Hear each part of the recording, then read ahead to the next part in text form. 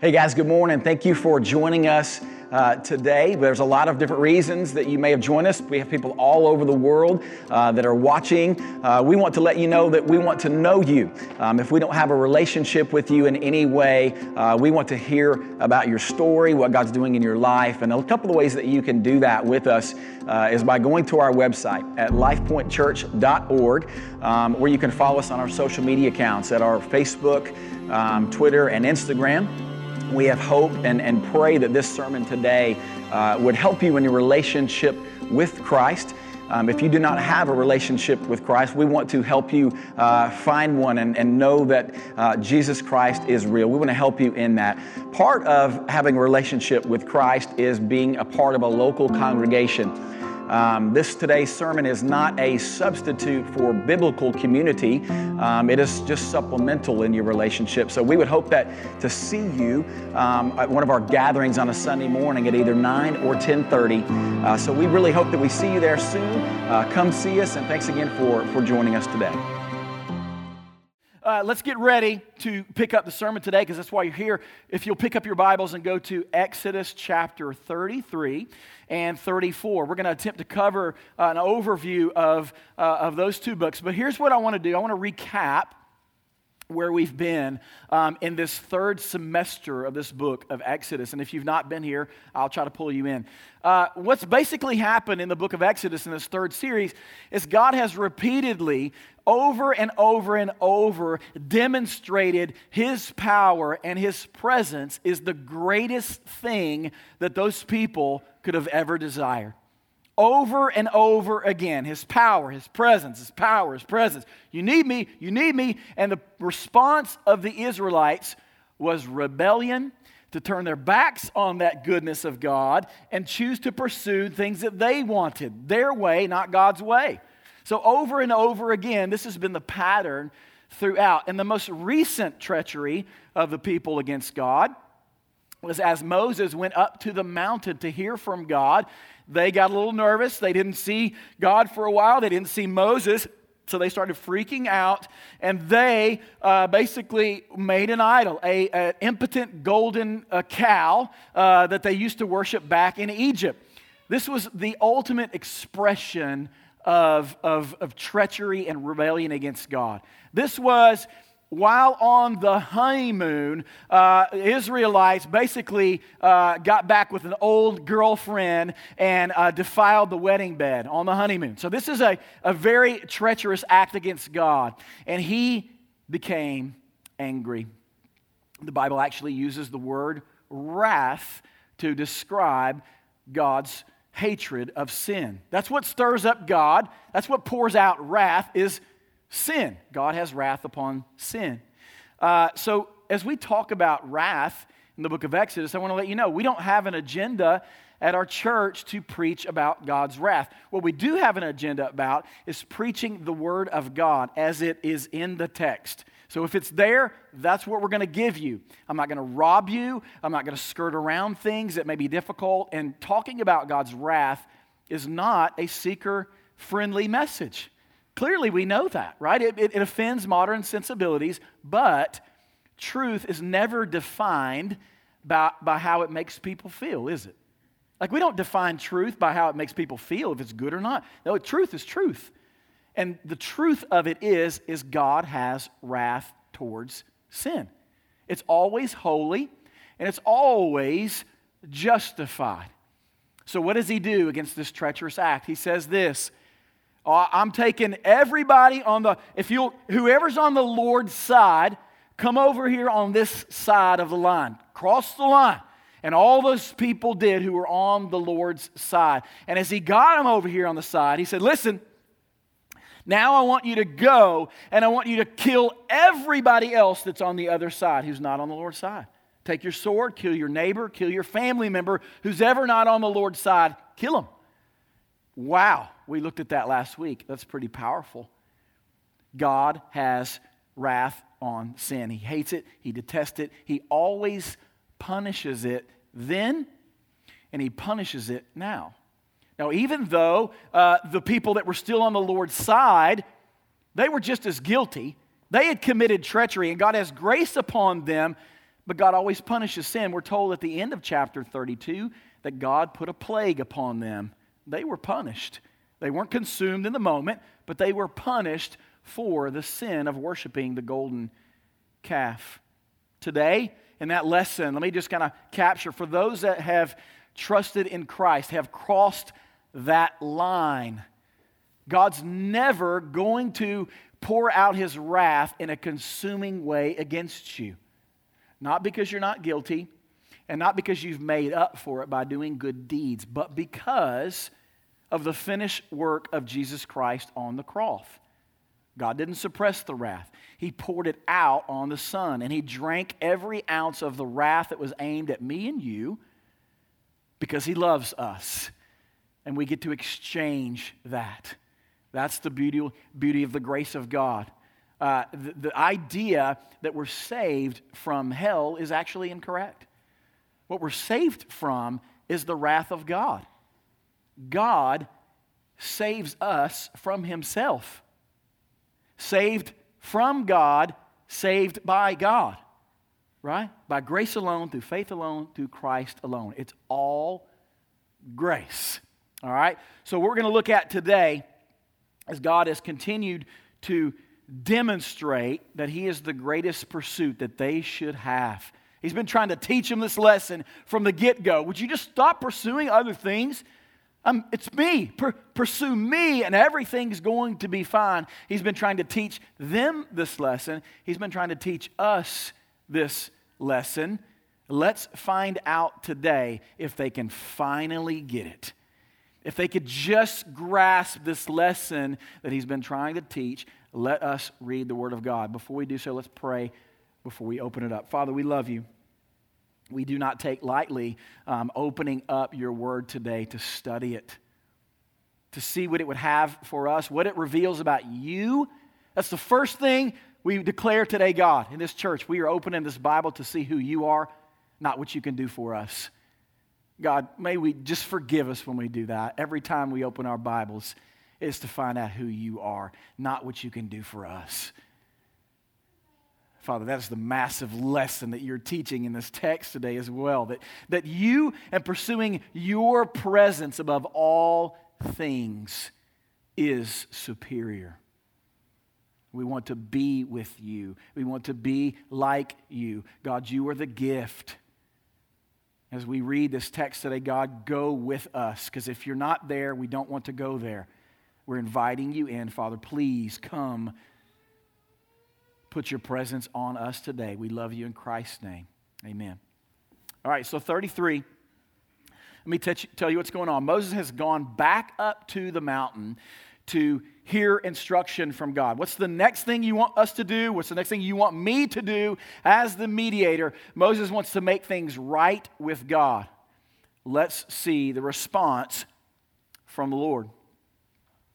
The Lord said to Moses, "Depart, go up from here, you and the people whom you've brought up out of the land of Egypt, to the land of which I swore to Abraham, Isaac, and Jacob, saying, to your offspring, I will give it." This is sounding really good.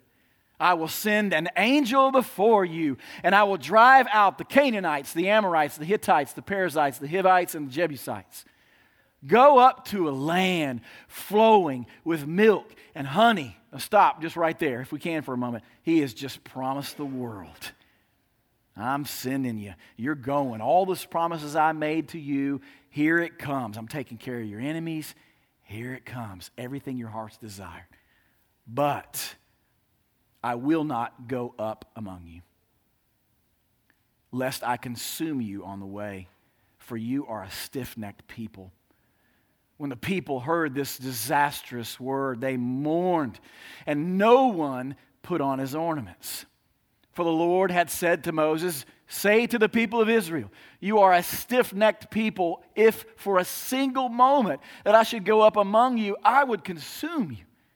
So now take off your ornaments that I may know what to do with you." Therefore the people of Israel stripped themselves of their ornaments from Mount Oreb onward. Here's what just happened. God is revealing His glory, the value, the treasure that He actually is. He comes to the Israelites. He says, I'm going to fulfill my promise. My promise was to give you a land flowing with milk and honey. I'm going to eradicate, slay every single enemy that's ever wronged you. I'm going to give you freedom. I'm going to give everything your heart has ever desired. Your dreams are coming true, Israelites. You get all the blessings of me, but you don't get me.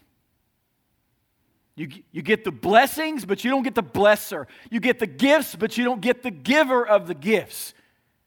You get the power of God, but you don't get the presence of God. You get my hand, but you don't get my face. This is devastating news. Devastating news. Think about who God is talking to in this moment. Who are these people? Let's remember who they are. They're a people that have been in 400 years of poverty and slavery. They had nothing to their name. Nothing. No money, no power, no authority, no freedom. No land, tons of enemies, oppressed people. They literally had nothing to their name. God promises them the world. Everything they've ever longed for. You must know these people could have longed for the land they've never had. I want milk and honey because we're hungry people. I want money. I want power. I want you to take care of all of my enemies, God. Yes, yes, yes. You know they wanted the blessings of God, but God said, you get my blessings, but you don't get me. And it tore them up. What would you do? Let's pause for just a moment. What will you do? Let's put ourselves in the seat of the Israelites for a moment. Maybe your story is of one where you grew up impoverished your life. You had nothing. It was a tough life. Maybe you had a lot. I don't know. But maybe picture yourself if you were, you had a lot of enemies. I'm sure you in the room, you all have enemies, right? There's people that try to wrong you your whole life. Poverty, no wealth, no health, no land, no home. You got nothing. Nothing to your name. You just stripped down. You don't even know you're paying your bills next week. Your bank account is desperately low and you don't know where the money's coming from. You have no influence in life, no power, no authority. Sociologically, you don't rank. You're just at the bottom of the totem pole. And God comes to you and says, listen, I'll give you $10 million right now. $10 million. I will give you power. I will give you authority. I'll give you rank. I'll give you fame. I'll give you fortune. I will give you beachfront property. Steaks, drinks, chocolate forever. As much as you want to eat. I'll give you rank. I'll give you status. I'll give you toys, cars, adult things that look really fancy and make you look really good. I'll give you kids. They'll be geniuses, valedictorians. They'll all get college scholarships. They'll make it to the league. They will make your name famous. I'll give you all of that. Health, wealth, prosperity. But you don't get me. What would you do? What would you do? If you hesitate, you cannot be a Christian. If you consider the thought for a moment, you do not understand the gospel. God is the gift. He is the treasure. And that's what he's teaching here. That's what he's teaching in this passage. We have become a people that have been consumed with the blessings of God and not the God who gives the blessings. Think about our prayer life. God, give me peace, give me health, give me wealth, give me a job, give me a spouse, a hot, faithful one. Give me the car, the house, the toys. give me, give me, give me. We have become a people who want the blessings of God. And how many times do we stop and just say, God, give me you. You're sufficient. God, just give me more of you. Do we pray that way? Or do we pray wanting and consuming the things of God? I think we know the answer to that. We're guilty. We're guilty. That's that old man-centric flesh that comes up with us, and we look at God as a servant. He's this divine butler to us who we call upon when we're parched, or he's the ambulance driver when we're in an emergency situation. We call unto God because we think He exists to provide blessings for us. Wow. Clearly, that's not what He's teaching in this passage. Let me tell you what the greatest deterrent for us pursuing God in our lives. It's not poison, it's apple pie. It's not evil things, it's good things. We feast on all of the things of God. We become so full on His things that we have no room for God Himself. The greatest deterrent for our hunger for God is feeding at the table scraps of the world instead of feeding the hunger of our bellies with God's drink and soul food for our lives. Feeding on God as the number one source. That's why we're full, because we're feeding on all His blessings and we have no room for God. We think God exists for us and what He's going to give us. We do this, we think about heaven. Everyone wants heaven. We think, wow, if I could just get heaven. And we miss the entire boat. Sure, heaven will be great.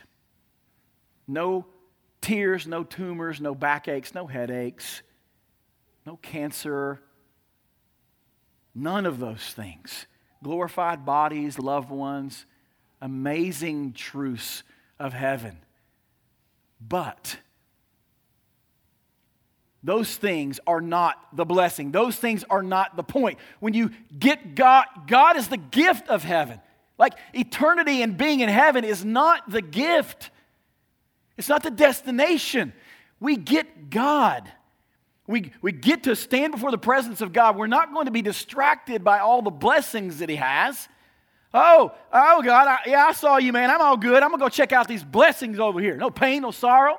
I'm going to catch up with some old friends. No, you're going to be standing in the presence of God because He is the gift of heaven. God's there. God is the gift, not His things. And that's what's teaching in this passage, that God is the gift. You could have everything in the world, but if you don't have God, you have nothing. You can have everything, but if you don't have God, you have nothing. That is what He's teaching in this passage. Even the church is not immune to wanting the blessings of God, but not the presence of God.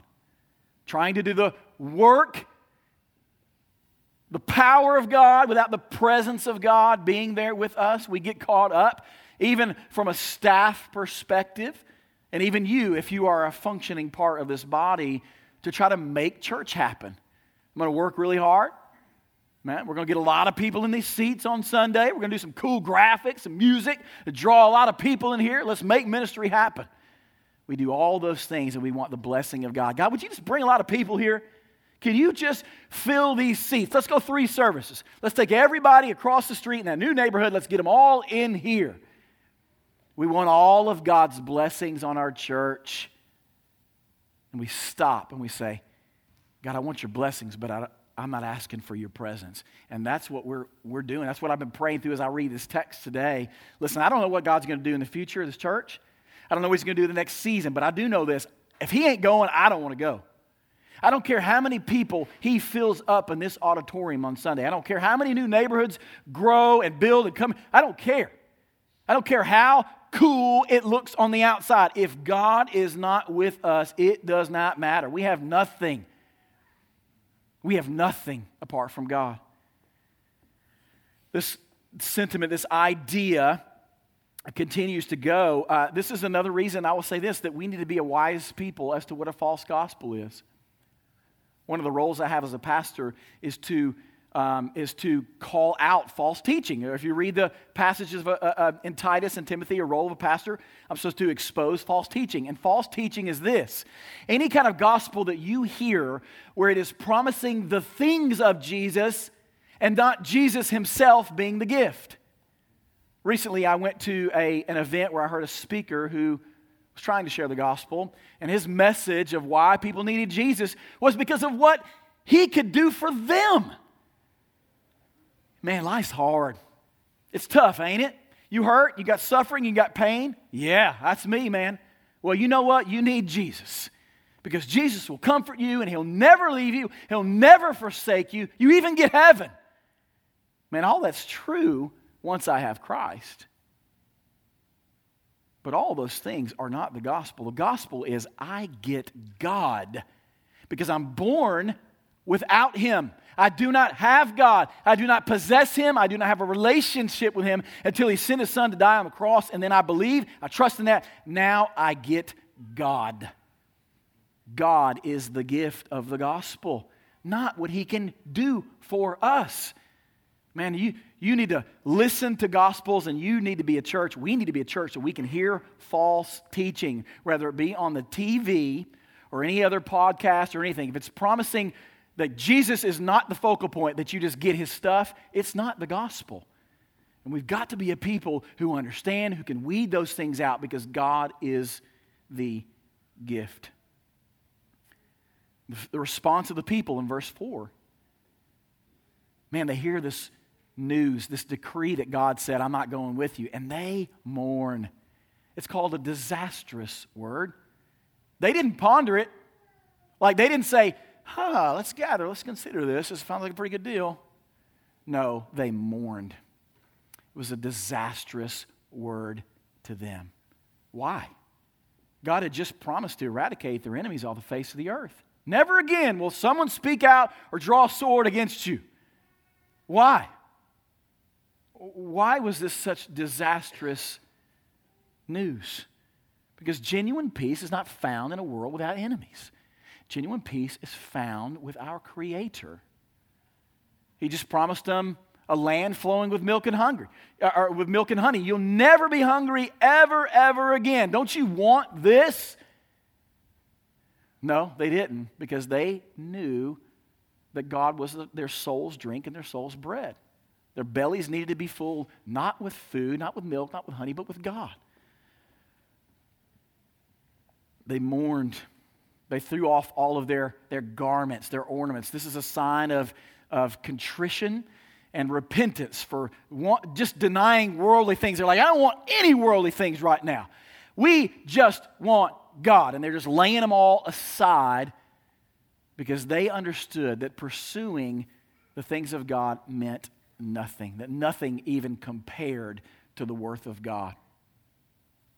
Listen, I pursuing anything else in our lives that is not God will always leave you discontent and dissatisfied. Now, some of you might say right now, no, I'm pretty good.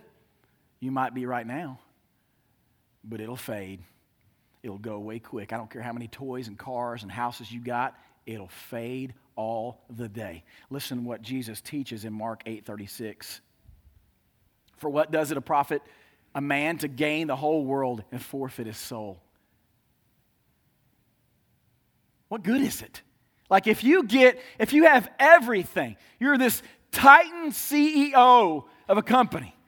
Your 401k looks really good. You got all the adult toys, looks pretty good on the outside. You've got the American dream, rockin', popularity, fame, status. You look really good. What does it matter? If you don't have God, you forfeited your soul.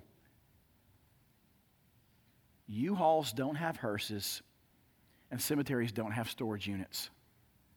It's not going with you. It's going to end up in someone's yard sale.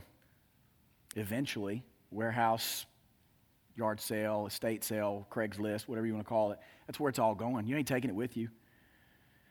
it'll mean nothing. It will mean nothing. And nothing compares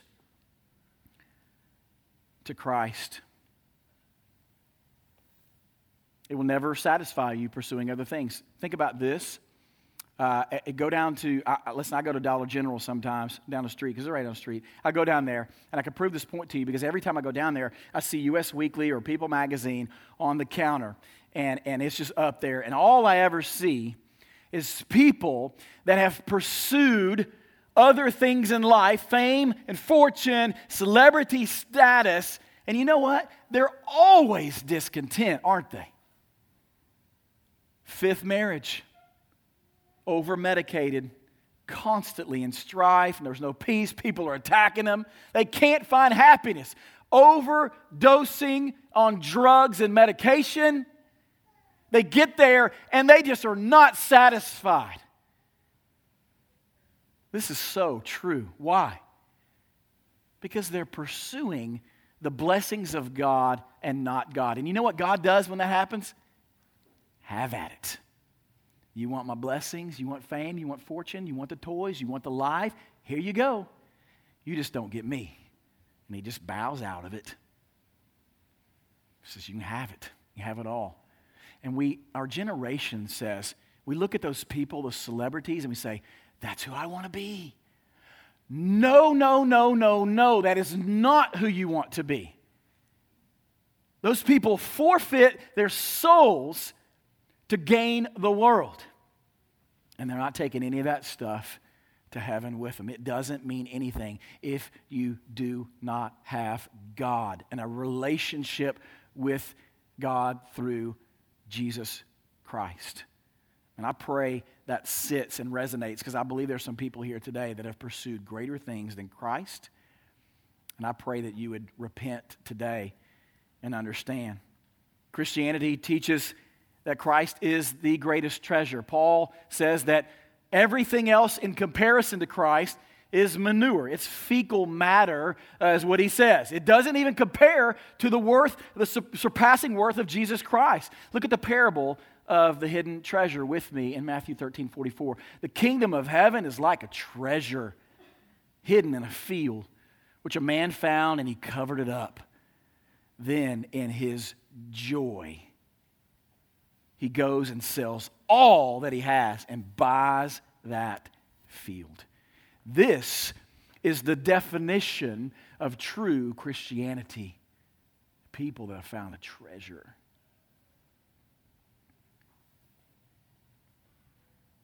True Christianity is not accepting Jesus into your heart as if you gave him permission. It's not praying a prayer, filling out a card at church, coming down the aisle, VBS decision. No. It's people that have found a treasure. And when they found that treasure, they're explosively ready to go abandon everything else if God calls them to do it for the sake of knowing who God is. That is true Christianity. People that have found the treasure.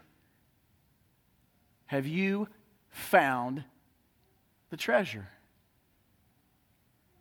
Or is Jesus just marginal in your life and everything else is central? And true conversion, true Christianity is when people find the treasure of Christ. Now let's keep going. Let's see the response of Moses to this decree. God has laid it out. What is Moses' response? What is our response? Here's what Moses does. He finally learned a lesson. And he said to him, God, if your presence will not go with me, do not bring us up from here. Don't do it. For how shall it be known that I have found favor in your sight, I and your people? Is it not in your going with us so that we are distinct, I and your people, from every other people from the face of the earth? And the Lord said to Moses, this very thing that you have spoken I will do, for you have found favor in my sight, and I know you by name. Moses said, please show me your glory. And he said, I will make all my goodness pass before you, and you will proclaim before you my name, the Lord. And I will be gracious to whom I will be gracious, and I will show mercy whom I will show mercy. But, he said, you cannot see my face, for man shall not see me and live. And the Lord said, behold, there is a place by me where you shall stand on the rock. And while my glory pass by, I will put you in a cleft on the rock, and I will cover you with my hand until I have passed by. Then I will take away my hand, and you shall see my back, but my face shall not be seen. Moses here makes a great case to God. We're not going. God, if you make us go, we'll go. But we don't want to go. We'll just stay here if it pleases you, God, because we don't want to go anywhere without you. Isn't it you that makes us distinct from everybody else in the world? Like if we go, it doesn't matter because we're not distinct anymore because you are the thing. Your presence is what makes us distinct from every other person, people group in the entire world. So if you're not with us, it just doesn't matter. His presence. They weren't distinct because they now had a land promised to them. They weren't distinct because they were the people that killed Egypt. They were not just the people distinct because they were Israelites by birth. That's not what their distinction was. They were distinct, set apart from the world because they had the presence of God with them. What makes you distinct from the rest of the world? Are you defined? Are you distinct by your profession? Are you known as the blank person? Oh, that's so-and-so's mom, so-and-so's dad. Oh yeah, that's the dude online. He's always selling something. It's that guy.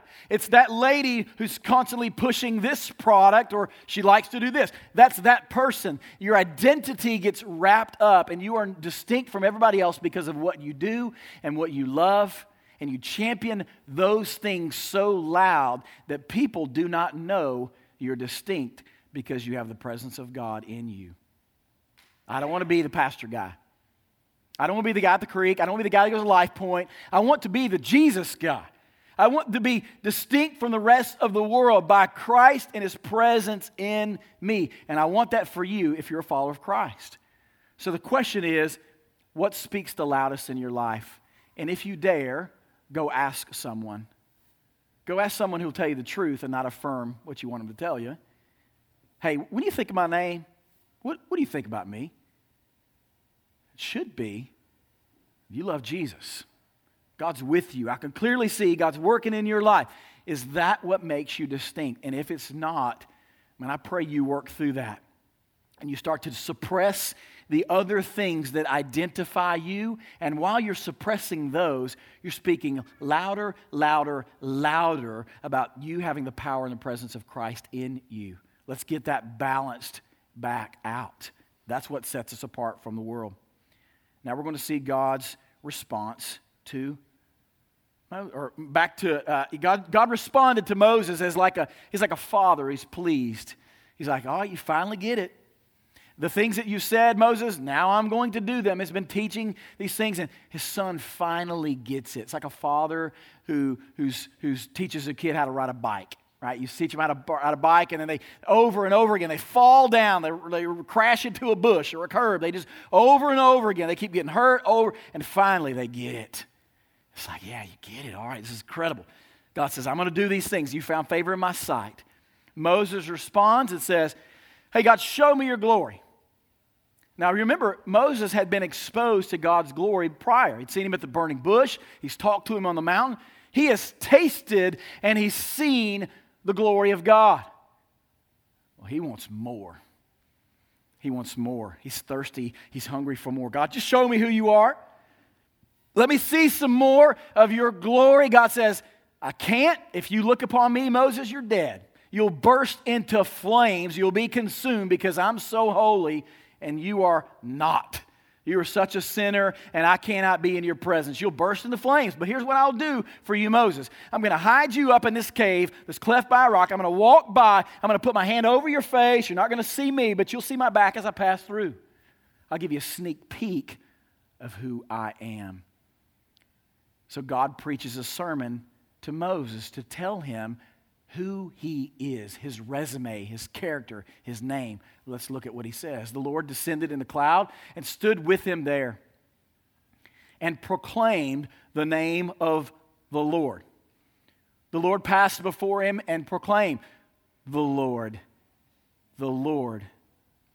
a God merciful and gracious, slow to anger, and abounding in steadfast love and faithfulness, keeping steadfast love for thousands, forgiving iniquity and transgressions and sin. And here comes tension.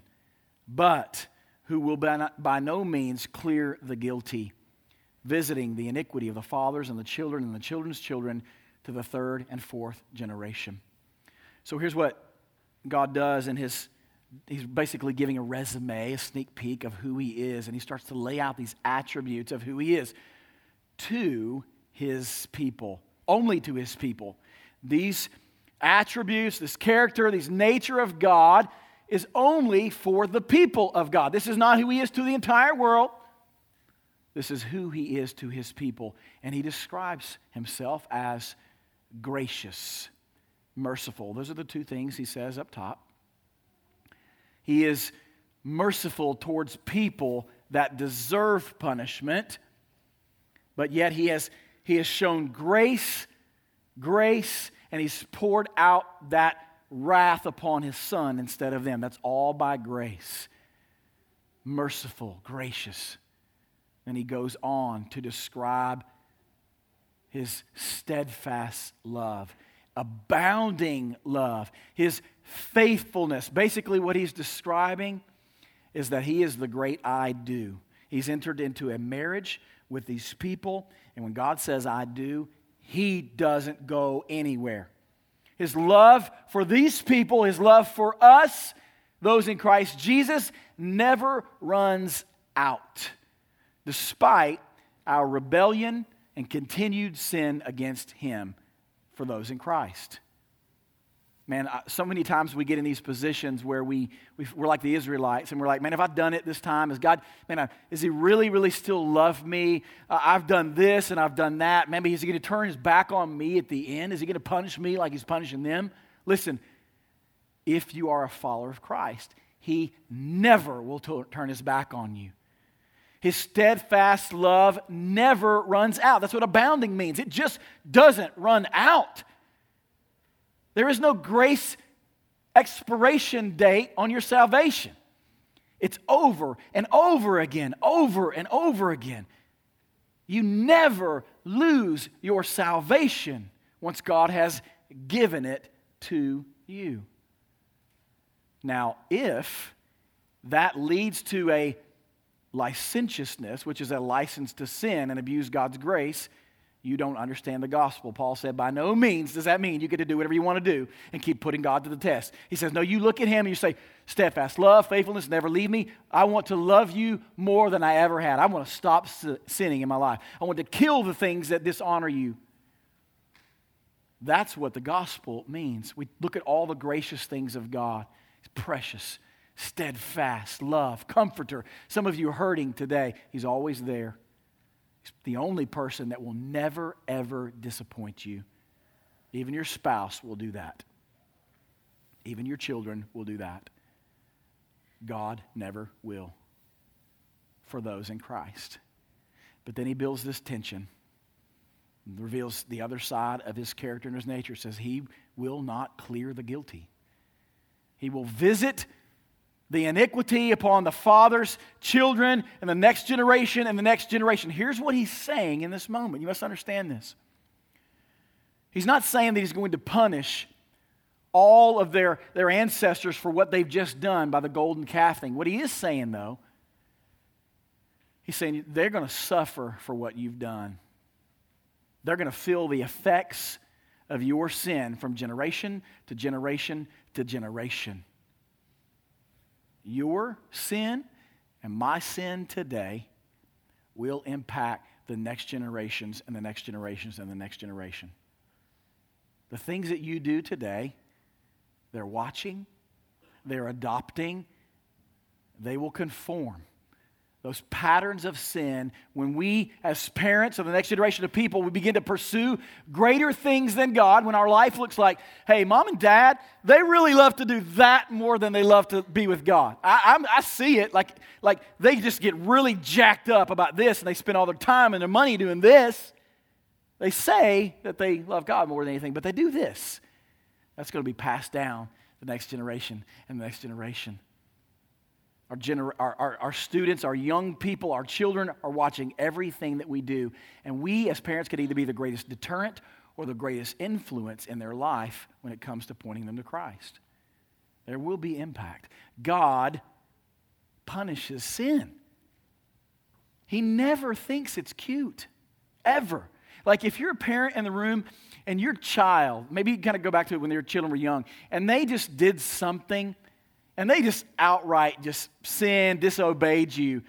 And you come to them to call them out, and you're like trying to have this big serious conversation, this serious moment, and they just say something that's just so funny.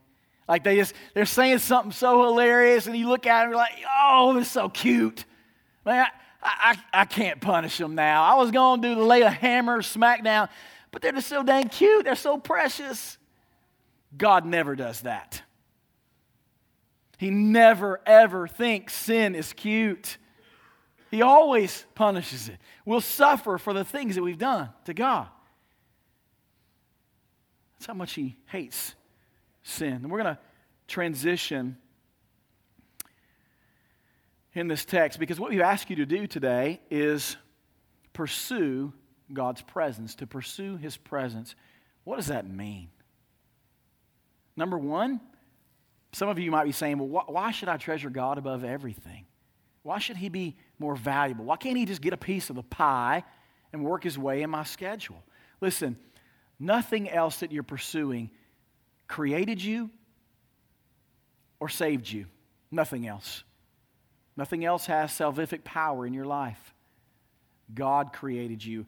God saved you. That's why He's worthy of being the greatest treasure in your life. But how do you pursue His presence now? Like what does that mean? That's figurative. What does that look like? Let me land it. Let me put that. It means everyday faithfulness. Everyday faithfulness. Sometimes it means crawling. Sometimes it's limping. Sometimes it's walking. Sometimes it's running. But everyday faithfulness moves forward and is being in the presence of God. The Bible would define two main areas to show us what our greatest pursuit is. Time and money. Those two things will reveal what our greatest pursuit is. If God is your greatest pursuit, it will show up in these ways. A weekly commitment, a daily commitment to studying God's Word, because God is present in His Word. And you cannot be in the presence of God if you're not studying the Word of God. The mind cannot love what the heart doesn't know. You have to study His Word. Daily, hourly, praying to God. That's where God's at. Those are the things that God's doing. That's where His presence is. Serving others. That's the presence of God. Discipling other people, being in a small group with other people.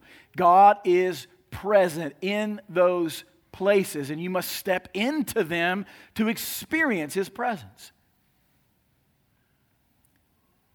God is present when you take a lost person to lunch and you share the gospel with them. That's where God's at. I don't know where we're at, but that's what He's doing. The other measure is our money. If you dare, pull up your bank statement later today. Look through that. Man, it's going to show what your greatest pursuit is. If God is your greatest pursuit, it will show up in tithing faithfully, possibly supporting a missionary, showing generosity to a fellow brother or sister in Christ in the church, taking a meal to a hurting family in the church who maybe just had a baby or just got a hospital, your money, being generous with it.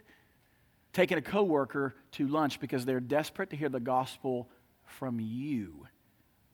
Not your pastor, from you. It'll show up. There are measurables for certain. I just want to lay that question before you. What is your greatest pursuit? The band's going to come up, and we're going to lead out of those things.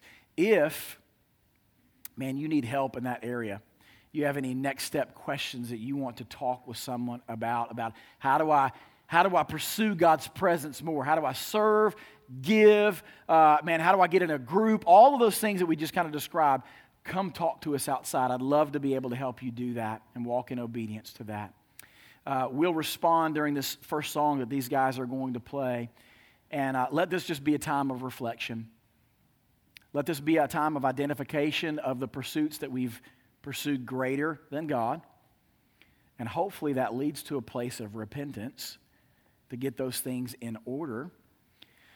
And for those today that are unsure of where you stand as God parted that line, who was on the Lord's side and who was not, if you're unsure of that today, if you really don't know, listen, come talk to us. That is a dangerous place to be. We're going to help you know who Christ is, what he did for you, so that you would have confidence and you would get to experience this God that we see of steadfast love, abounding faithfulness. Let me pray. God, we love you. We are committed to your word here, Father, and just teaching what we see in the scriptures. And God, that's an amazing freedom in that, because I just have to just throw it up and let you do what you want to do and allow the Holy Spirit to work in this place. God, thank you for clarity.